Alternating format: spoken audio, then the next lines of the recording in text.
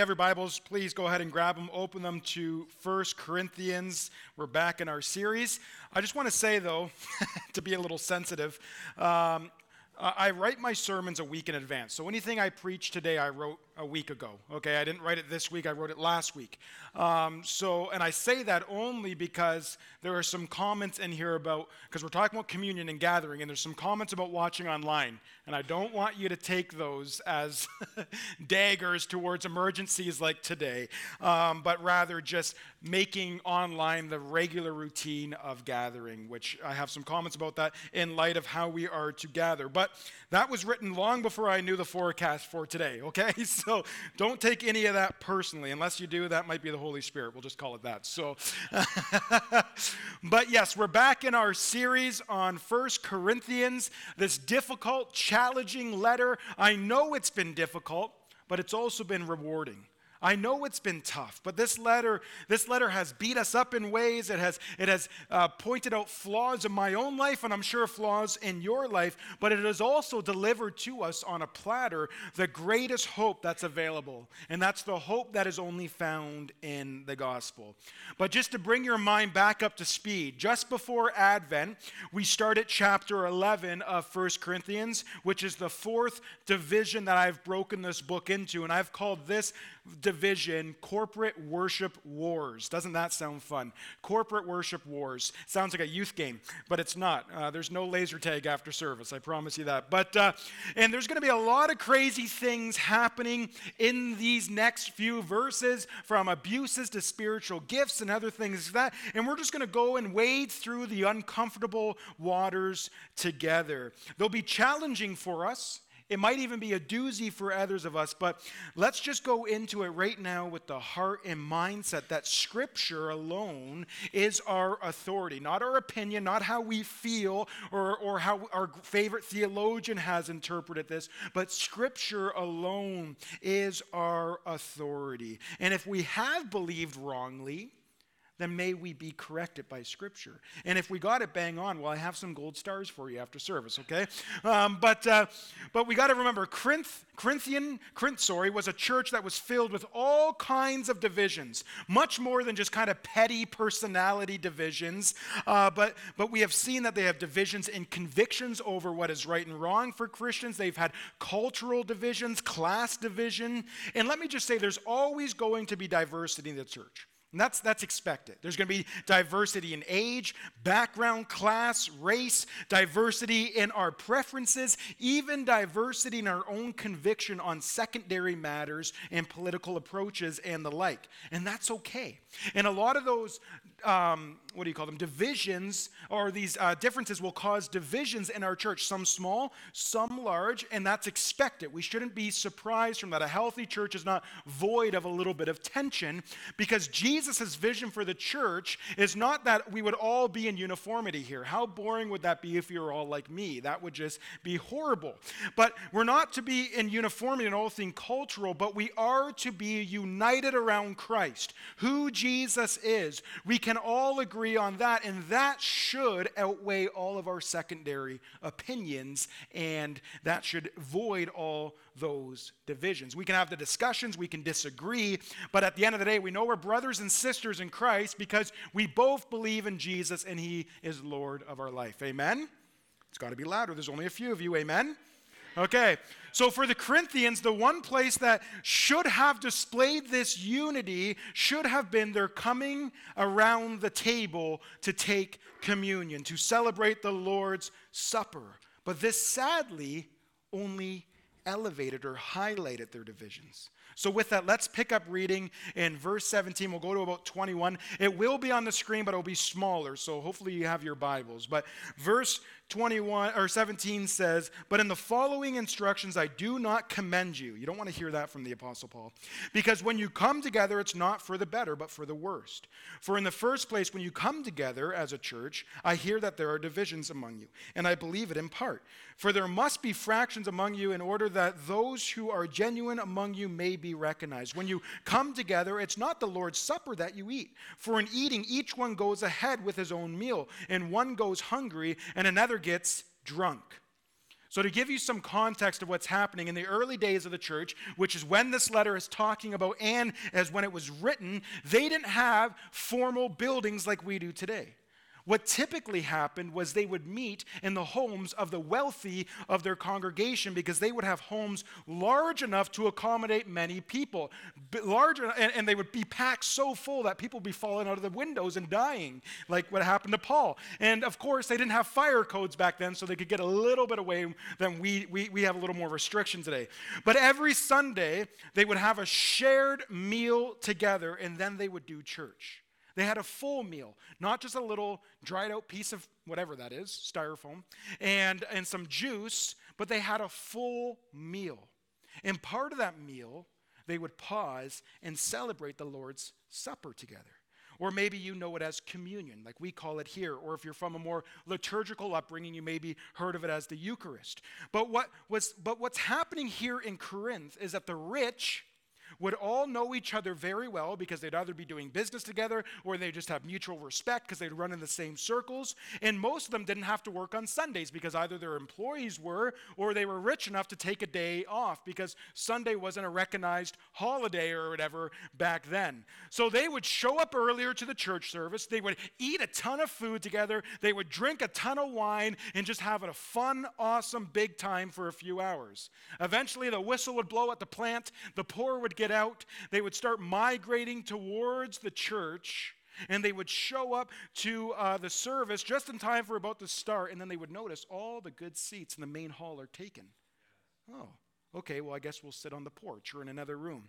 Essentially, what you would have is basically two separate campuses, one for the rich and one for the poor. And then to make matters worse, by the time the poor got there, all the food was gone. The ones who actually needed the food, they weren't getting the food. And the rich people, they've been sipping on wine for hours. So one group is hungry, Paul is saying, the other is drunk. This is an issue. So what this was producing, as you could imagine, is a lot of bitterness and resentment growing in the church. The rich don't want to be associated with the poor because they think they're boring and no fun, and they make conversations hard because they're always complaining that they don't have enough and have nothing in common with them. And then you have the poor who feel excluded. And rightly so, wouldn't you? Right? You're one good meal a week and you show up and it's all gone. That's hard. But the worst of it all is this theological point of the fact that when they come to the point in the meal where they would observe the Lord's Supper for a moment, the bread and the cup, the rich and the poor were observing it in two separate areas. They were segregated by class, by background. The rich people in the first classroom, the poor people on the porch. That goes right against what this communicates, and we'll get to that. Paul is completely exacerbated by this. His tone in verse 22 is basically, I don't even know what to do with you people. I don't even know where to start. He says in 22, he says, what? I love that. What? Do you not have houses to eat in and drink? Or do you despise the church of God and humiliate those who have nothing? What shall I say to you? Shall I commend you in this? No, I will not. No, I will not. He's saying, why are you bringing this junk into the church?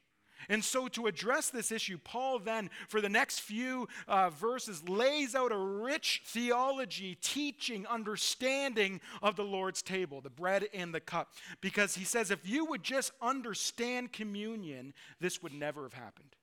If you would just take 10 seconds even and reflect and ponder upon the gospel, it would fix all these problems. He says in verse 23, to 33. For I received from the Lord what I also delivered to you, that the Lord Jesus, on the night that he was betrayed, he took bread, and when he had given thanks, he broke it, and said, this is my body which is broken for you. Do this in remembrance of me. In the same way, he took the cup after supper, saying, this cup is the new covenant in my blood. Do this as often as you drink it in remembrance of me. For as often as you eat this bread and drink this cup, you proclaim the Lord's death until he comes. We just talked about that last week, amen, until he comes. And whoever therefore eats this bread or drinks the cup of the Lord in an unworthy manner will be guilty concerning the body and the blood of the Lord. Let a person examine himself then so and eat of the bread and drink of the cup. For anyone who eats and drinks without discerning the body eats and drinks judgment on himself. That is why many of you are weak and ill, and some have died. But if we judge ourselves truly, we would not be judged. But when we are judged by the Lord, we are disciplined so that we may not be condemned along with the world. So then, my brothers, when you come together to eat, wait for one another. Just wait. So 3 words that I see in all those verses that arise out of Paul's theology of communion that we as a church should remember in every communion service that we do here at FBC. 3 words that summarize what is happening in the communion moment when we pass the bread and the cup to each other. 3 moments, if you really believe and applied them, would cure so many social divisions. And those 3 words are proclamation, participation, I couldn't make up another P, examination. So let's flesh out all 3 of those. The first is proclamation. Verse 26 says, "For as often as you eat this bread and drink this cup, you proclaim the Lord's death until he comes." Now, in the Western context, you probably look to me or the pastor of the church as the proclaimer of the church, and that's true. That's what I'm doing right now. That's our job. But Paul also says that the Lord's Supper, what we do here in and of itself, is a proclamation. The bread and the cup are like visual aids that Jesus gave to us to help us better reflect on the gospel in a very tangible way. And the first thing that we see these visual aids proclaiming is the fact that we need to be saved. We all need to be saved. As Paul notes, on the night before Jesus died, he took bread and the cup and he broke and he said, "This is my body that is broken for you, for the forgiveness of sins." If salvation could have been obtained any other way, Jesus wouldn't have had to die. If salvation could have been obtained through your or my good works, then Jesus wouldn't have had to die. If there were truly other paths to God for salvation, then Jesus would not have had to die.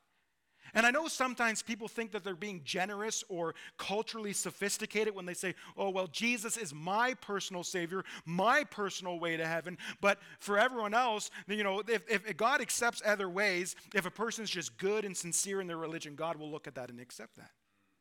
And that may feel kind, and that might feel culturally sophisticated to you, but do you realize how insulting that is to Jesus? What did Jesus pray before the cross? "Father, if it is at all possible, if there is another way, let this cup pass from me." And you're telling me that God the Father said, "Well, you know, Jesus, there's other ways, but I'm still going to crush you. I'm still going to make you die." What an insult that belief is to Jesus. So this cup and this bread proclaim, you need to be saved. Being sincere is not enough. You must be born again. You must be born from above. You need to be saved by God. And this is what the bread and the cup proclaim to us. All are in need of salvation, but it doesn't just leave us there. It also proclaims to us that you can be saved. Not just you need to be saved and good luck, try to figure it out, but you can be saved. Jesus didn't add any qualifiers to the word "you" when he said, "This is my body, which is broken for you." Which means if you're here and you're a you, he's talking about you. Is anyone a you here? Yeah, he's talking about you. Sometimes people believe the lie, "Oh, not me. My sins, they're too flagrant. They're too shameful. I've turned away from God too many times." Not true, church. Not true. This is my body, which is broken for you, all of you. Jesus said, "Whosoever will come and eat of this bread of life freely." I'm glad he said whosoever, because if he said, "Hey, all these specific types of sinners can come," then we would always be wondering, is my sin on that list? But he says whosoever. And what he means is from anywhere, anyone from anywhere, from any type of mistake or sin or shame they bring. He says, "Come." One of my favorite hymns, I love this hymn. It's "There is a fountain filled with blood." I love the words. Just look at the words.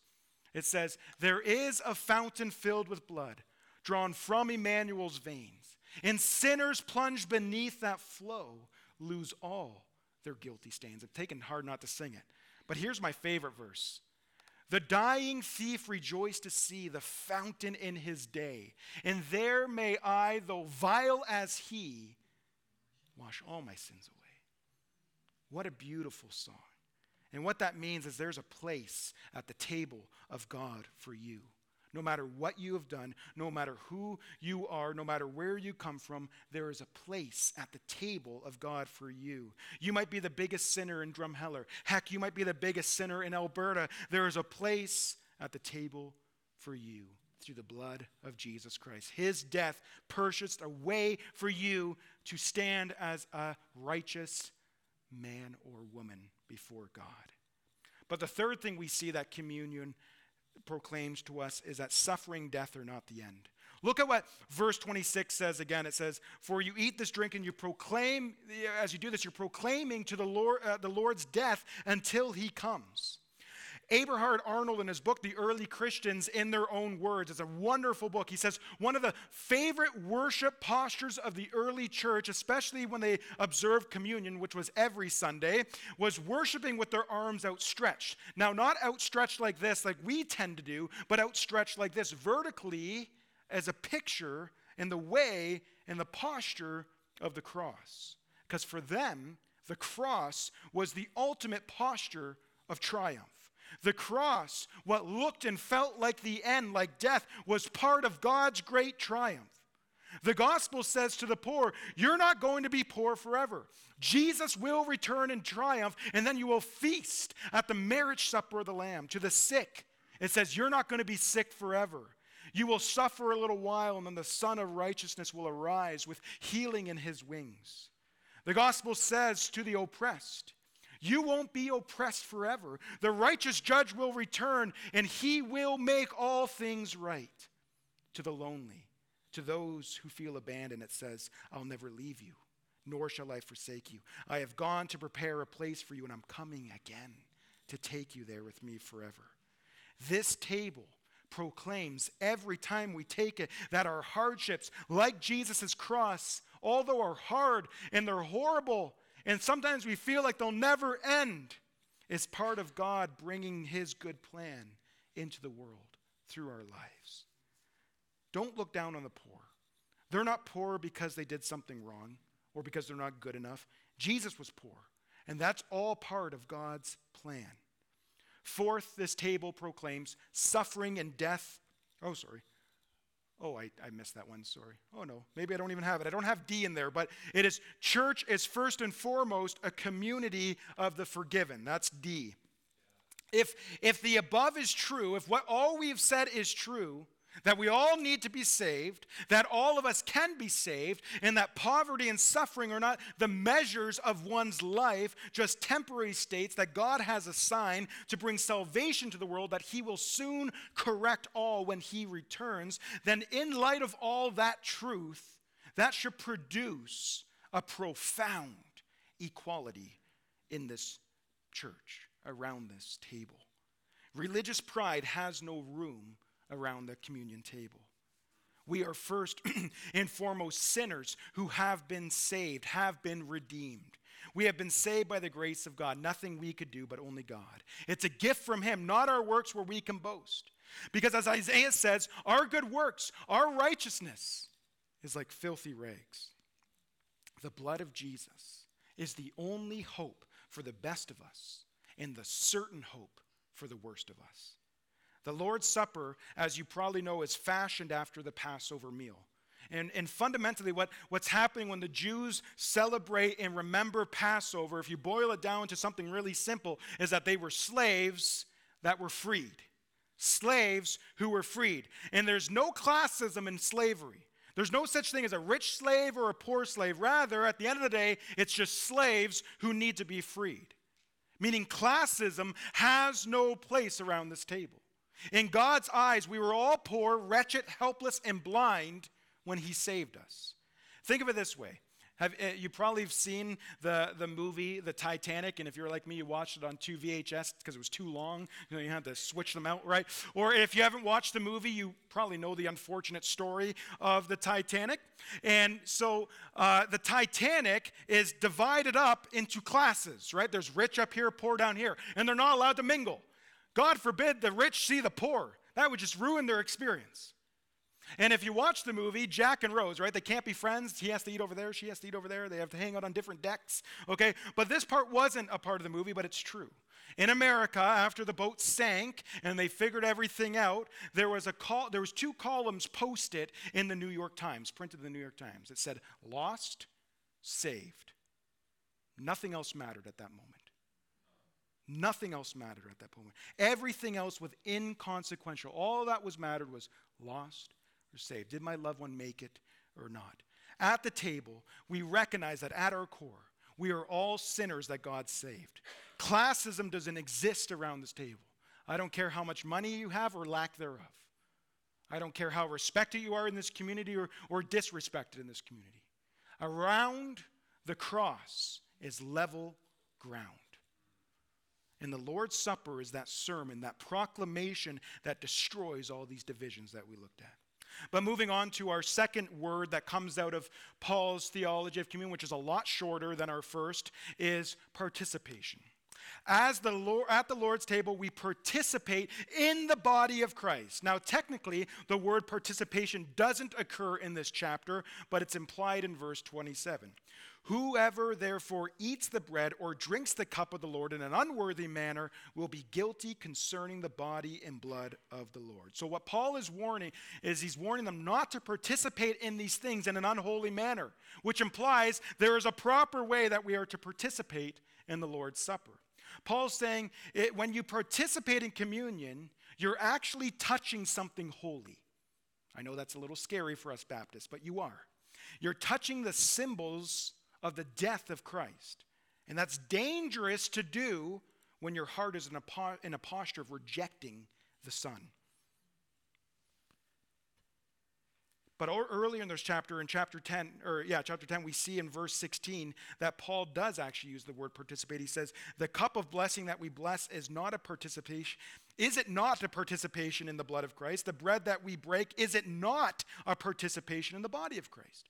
So he's using it right there. Participation here means fellowship, meaning that when you take this, you're in fellowship with the presence of God. The presence of it is touching you. There are 2 ways, though, that Christians can interpret this, 2 errors that we need to avoid. And the first one is that we put an over-reading into what Paul's saying, that the bread and the cup actually physically become the body and blood of Jesus. That belief, it's a big word, it's called transubstantiation. Try to say that 3 times fast. Transubstantiation. Now, that belief is commonly held in the Catholic Church. And they believe that the bread and the cup physically transform into the flesh and blood, his actual DNA as you take it. But that's not what's happening. That's an overreading. The righteousness and presence of Christ are given to you through faith, not through eating. Look at what Romans 10:10 says. It says, for with the heart one believes and is justified, and with the mouth one confesses and is saved. So how does righteousness come into your life? By believing the word of God, by trusting in Christ and confessing him as Lord. Communion is not some type of extra grace blessing that goes beyond the righteousness of Christ that he imputed to you when you trusted in him. When you trusted in Christ, I know this blows your mind, but you got the full package, not a down payment that you now have to supplement every month with communion to keep your righteousness up. In the same way, the presence of God is given to you through faith. That's what Paul says in Galatians. Let me ask you only this. Did you receive the Spirit by works of the law or by hearing with faith? So did you receive the Spirit of God, the presence of God, by taking communion or by hearing the gospel with faith? The answer Paul gives is by hearing with faith. You received the Spirit the same way you were given the righteousness of Christ, by believing the gospel. You got it all, the full package when you trusted in Christ. The bread and the cup are merely symbols of his body and not his actual body and blood. But, a big but. I say that with a lot of caution. Because this is where Baptists and a lot of other Protestant movements tend to get it wrong as well, where we tend to make communion, all about symbolic. It's just symbolic. I'm just going through this whole ceremony as a symbolic nature of what Christ did, just walking through some rituals that help illustrate the gospel. But Paul says that in communion, we are actually participating in Christ. We can't ignore that. We are experiencing his presence, he's saying, in a special way. His presence when we take communion is here in a unique way. And you might push back and say, well, isn't he always here? Isn't he always in my heart? Well, yeah, of course. But he manifests his presence in a special way at different times, and communion is one of those times. My favorite way to illustrate this, and all you parents will understand this, but I have these times often, I'm sure you did too, where I'm just observing Levi, we're going on a walk, or he's coloring, or we're just sitting there, and you're just looking at them, and you're moved out of compassion and love for them. So you pick them up, and you spin them, and you tickle them, and you kiss them, and they scream, and they say, Dad, you're being silly, stop it. Right? But my question for you, in those moments, is Levi any more my son than he was before I did that? Was my presence any closer or further from him before I hugged him and kissed him and tickled him? No. But in that moment when I picked him up and I hugged him and I tickled him or whatever I did, he felt my love. He felt my presence in a very special way. It was the same love, but he just felt it in a special way. And that's what's happening in communion.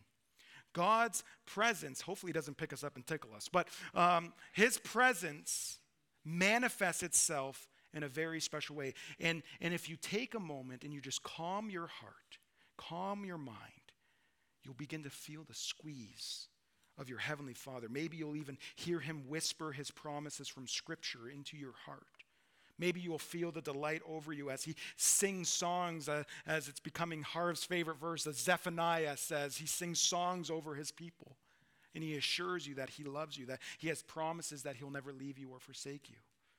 So this moment is not just a proclamation, it's also participation in the special presence of God.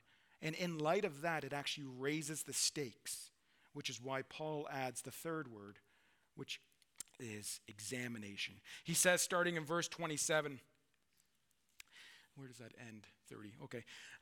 So then, whoever eats the bread or drinks the cup of the Lord in an unworthy manner will be guilty of sin against the body and blood of the Lord. Let a person examine himself in this way. Let him eat the bread and drink from the cup. For whoever eats and drinks without recognizing the body eats and drinks judgment on himself. This is why many are sick and ill among you, and many have fallen asleep. Listen to me. Paul warns that eating and drinking of this table in an unworthy manner brings judgment on you. When you touch the bread and the cup in an unworthy way, because Christ's presence is here in a special way, you can actually bring about God's discipline upon you in a special way. Because the stakes are raised within his presence. So what that means is that we're demanded, in a sense, to come into that presence with a right attitude. Coming into the presence unworthily can bring his discipline. So let me just address the elephant in the room. What does that mean? It doesn't mean that you only take communion when you feel worthy, because then none of us would ever take communion, because we would never feel worthy to have Christ's presence, because we would never get there. None of us are worthy to take the bread and the cup. None of us are worthy of Christ's presence. That's the point. That's grace. Jesus said that even at our best, let's just say you're going through a stretch, 18 days without sinning. I don't even know if that's even possible, but you haven't had one ill thought. Jesus says, in your own strength, you're still an unprofitable servant. Even though we're forgiven, we have more corruption in our hearts than we can possibly comprehend. So it doesn't mean only eat when you feel worthy. So then what does it mean? It doesn't mean how you feel, but how you approach it, how you come. It's a different focus. You can approach this table in an unworthy manner. All right, that's where I'm leaving it. No, I'm just kidding. So what does that mean, right? Well, firstly, it means if you come in a spirit of self-righteousness, right? You don't realize how dependent you are on Christ's mercy. You don't see him as your only hope in the blood of Jesus. The irony is that if you approach this table unworthily, you're failing to see just how unworthy you are to partake in it. But if you recognize just how unworthy you are, then you're approaching this table in a worthy fashion. So if you think you're due this table, I'm owed this table, I've earned this table, this is my table, well, you're coming in an unworthy manner. Second, if you approach in a spirit of defiance, if you partake of this table and you know you're not submitted to Christ, you're not a believer, then that is that you're openly and living a life in a way that displeases God. You're engaging in the very lifestyle that put Christ on the cross. Saying, don't take. In taking this bread, think about it. You're saying, thank you, Jesus, for your life and your death. It is my only life and hope. And then with your life, you're openly crucifying him. With your mouth, you're celebrating the cross by eating, but while you're participating in the lifestyle that put him on the cross. You can't worship him and crucify him at the same time without expecting God's judgment. Friend, I say this with all humility. I need you to hear this. This is more for you than it is for me. Do not touch the elements of this table if you're not a believer in Jesus Christ. Don't hear me wrong. I'm not talking about if you are like me and you struggle with sin. If you're overwhelmed by your sin, Jesus came for that purpose. You're recognizing that you are unworthy. His death is healing, his help for those who know they're sick by his grace. What I mean is, don't touch this table if you are not surrendered to Christ, if you know you don't believe in him. Don't add to your condemnation by hypocritically saying, thank you, Jesus, for your death, when you don't truly believe in that. And you live a life that exemplifies the very thing that put him on the cross. Keep your hands off these elements. Hear me, because it's truly dangerous for you if you're not a believer. So that's the second way that you can approach this in an unworthy way. But the third way, which I actually think Paul has mainly in view here, is in a spirit of division. This is what Paul has in the forefront of his mind, because this is the context of the whole passage. In verse 33, he says, therefore, brothers and sisters, when you come together to eat, he says, welcome one another. He says, don't come when you're separated from others, or if you're separated because of your pride or because of classism. Don't come when you harbor resentment or unforgiveness in your heart. Don't come claiming to cherish the forgiveness of God when you willfully won't forgive someone else. Don't come when you're divided from your brother or sister over secondary, non-essential matters, a political perspective, cultural bias, or whatever. Don't touch this table if you're harboring divisions and resentment unbefitting of the body of Christ. That is eating in an unworthy way. Jesus put it this way in his Sermon on the Mount. He says, if you're bringing a gift to the altar and you have divisions with your brother, leave your gift first, go reconcile with your brother first, and then come and offer your gift. Paul is saying the exact same thing in a different way. He says, first, feel a real sense of unity with your brothers and sisters. Let that be reflected in your attitudes towards them and how you behave towards them and how you have fellowship with them, and then, only then, partake in these elements. Again, not talking about struggling with sin. We are talking about you willfully not wanting to be reconciled or forgive someone. You are harboring a spirit of division, and this table is the very thing that represents reconciliation. So be reconciled together and then partake together. And what happens if you don't? As I close, what happens if you disregard the body? What happens if you disregard the lordship of Christ? What happens if you eat from this table in an unworthy manner? Well, Paul says in verse 30, that is why many of you are weak and ill, and some have died. You might be thinking, whoa, what does that mean? There's no way to sugarcoat this. Absolutely no way to sugarcoat this. What Paul means is that many in this church, in the Corinthian church, have gotten sick and have died for not taking this moment more seriously. Not everyone who participates in communion unworthily dies, thank God. Or it would be really awkward Sunday after Sunday. But Paul says that sometimes that happens. And because sometimes that happens, that should show us how God feels about this sacred moment. a theologian, D.A. Carson, a great Canadian theologian, he tells a story about a friend he had in Canada, in the States, who had a church about 200 people. And the church that he was pastoring was run rampant with sin, and he couldn't even bring discipline because all his elders were a part of the sin, and they didn't want to do anything about it. So we started praying for 3 months, and he said, God, you either move me out of here or you change this church. He said he did 34 funerals in that 1 year. 20% of the church died in the space of a year. And that following year, he baptized 200 more people. Now, does that always happen? No, and thank God, right? In his mercy, he doesn't always do that. But Paul says the fact it sometimes happens should make you realize that we should take this seriously. And we see similar things happening in Acts 5 with Ananias and Sapphira, right? They sell their land. They say, hey, we're going to give you all the money. And then they don't. They give half. Now, hear me, the sin is not in half. The sin is in the lie. They could have gave $5 of that land and been fine. But the fact is they said they're going to give more. And God kills them. That's in the New Testament. That's how God feels about lying. He strikes them dead who has exaggerated their giving. And thank God he doesn't do that every time. Thank God he doesn't strike us dead every time we lie within the church. Again, it gets a little weird. Every Sunday, I'm sure some of you exaggerate. The fish was this big, right? And now it's this big, dead, right? Could get weird.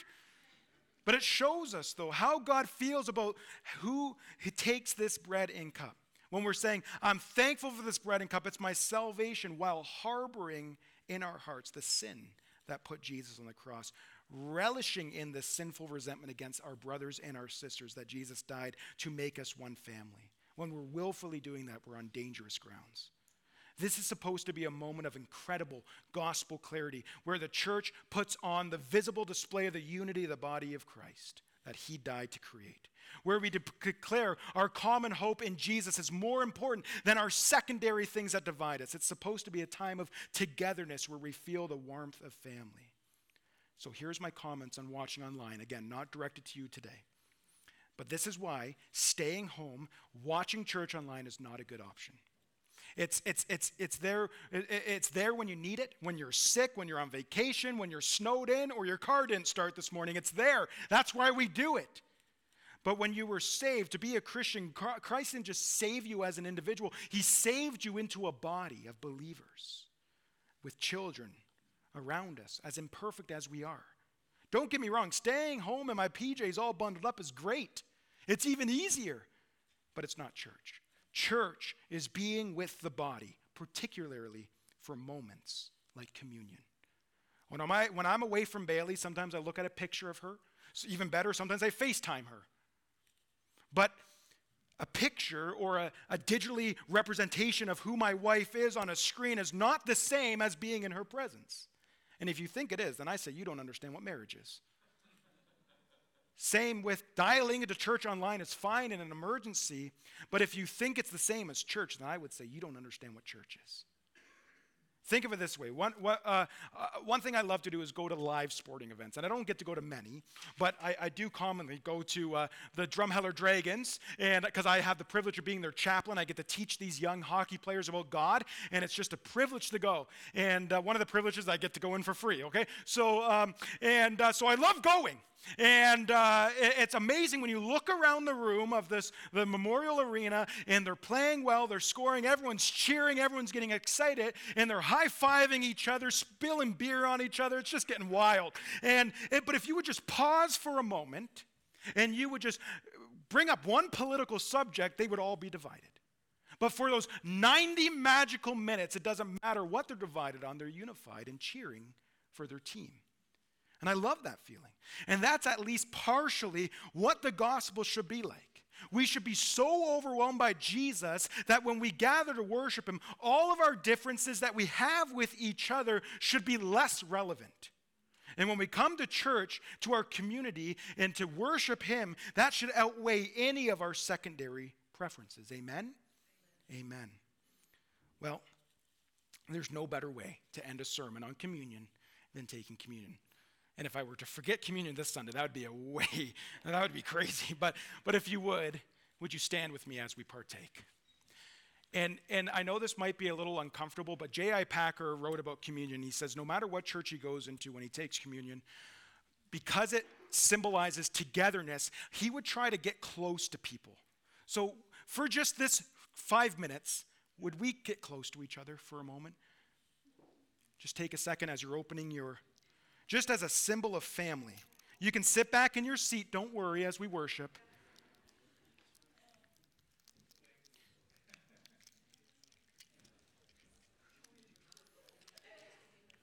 Okay. Look, you look like a big happy family. All right, let's examine ourselves. If your stuff's open, let's close our eyes, let's bow our heads, and I'm just going to say a few things that I want you to think about, okay? So first and foremost, with your eyes closed, head bowed, do you recognize Christ as your only hope for salvation? Are you fully surrendered to him? I don't mean that you don't struggle with sin. I do all the time. What I mean is right now, are you living with some sin that you know is wrong? That you say, hey, I'm not ready to change that. Friend, if you're not ready to change it, I say don't take today. It's dangerous for you. And if you don't yet know Christ, please don't take these things. Like I said, these things are a sermon that preach the gospel to you. Right now, around this room, many are going to preach the gospel to you with these elements. So why don't you receive what these elements point to, which is Jesus, his shed blood for you. Trust in Christ and make him your Savior. But lastly, are you harboring some resentment, some division against your brother and sister that you may need to hold off from taking for a moment and go reconcile with them? Do whatever you do, but don't take this hypocritically when you take the bread and cup. Hating or looking down on someone else that Jesus died to save is a horrible thing to do. So let's take a moment with a little bit of kid music playing below us. Let's just examine our hearts.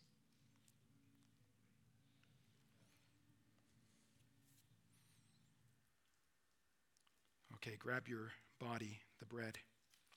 This body represents to us the forgiveness and healing in God's presence that he has given to us. Receive it, the body of Jesus Christ.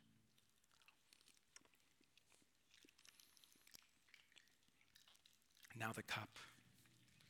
This cup is the cup of our unity. The shed blood of Christ, our future, as Paul says, in light of this, the fact that the blood of Jesus is our only hope for the best of us and the certain hope for the worst of us. Let us love as we've been loved. As often as we take this cup, let's do it in remembrance of Christ, the blood of Jesus. And as often as we take this cup and eat this bread, we are proclaiming as a family, as Fellowship Baptist Church, the Lord's death until he comes. Amen? You're now allowed to go back to your own seats as we close with the song. Thank you for doing that.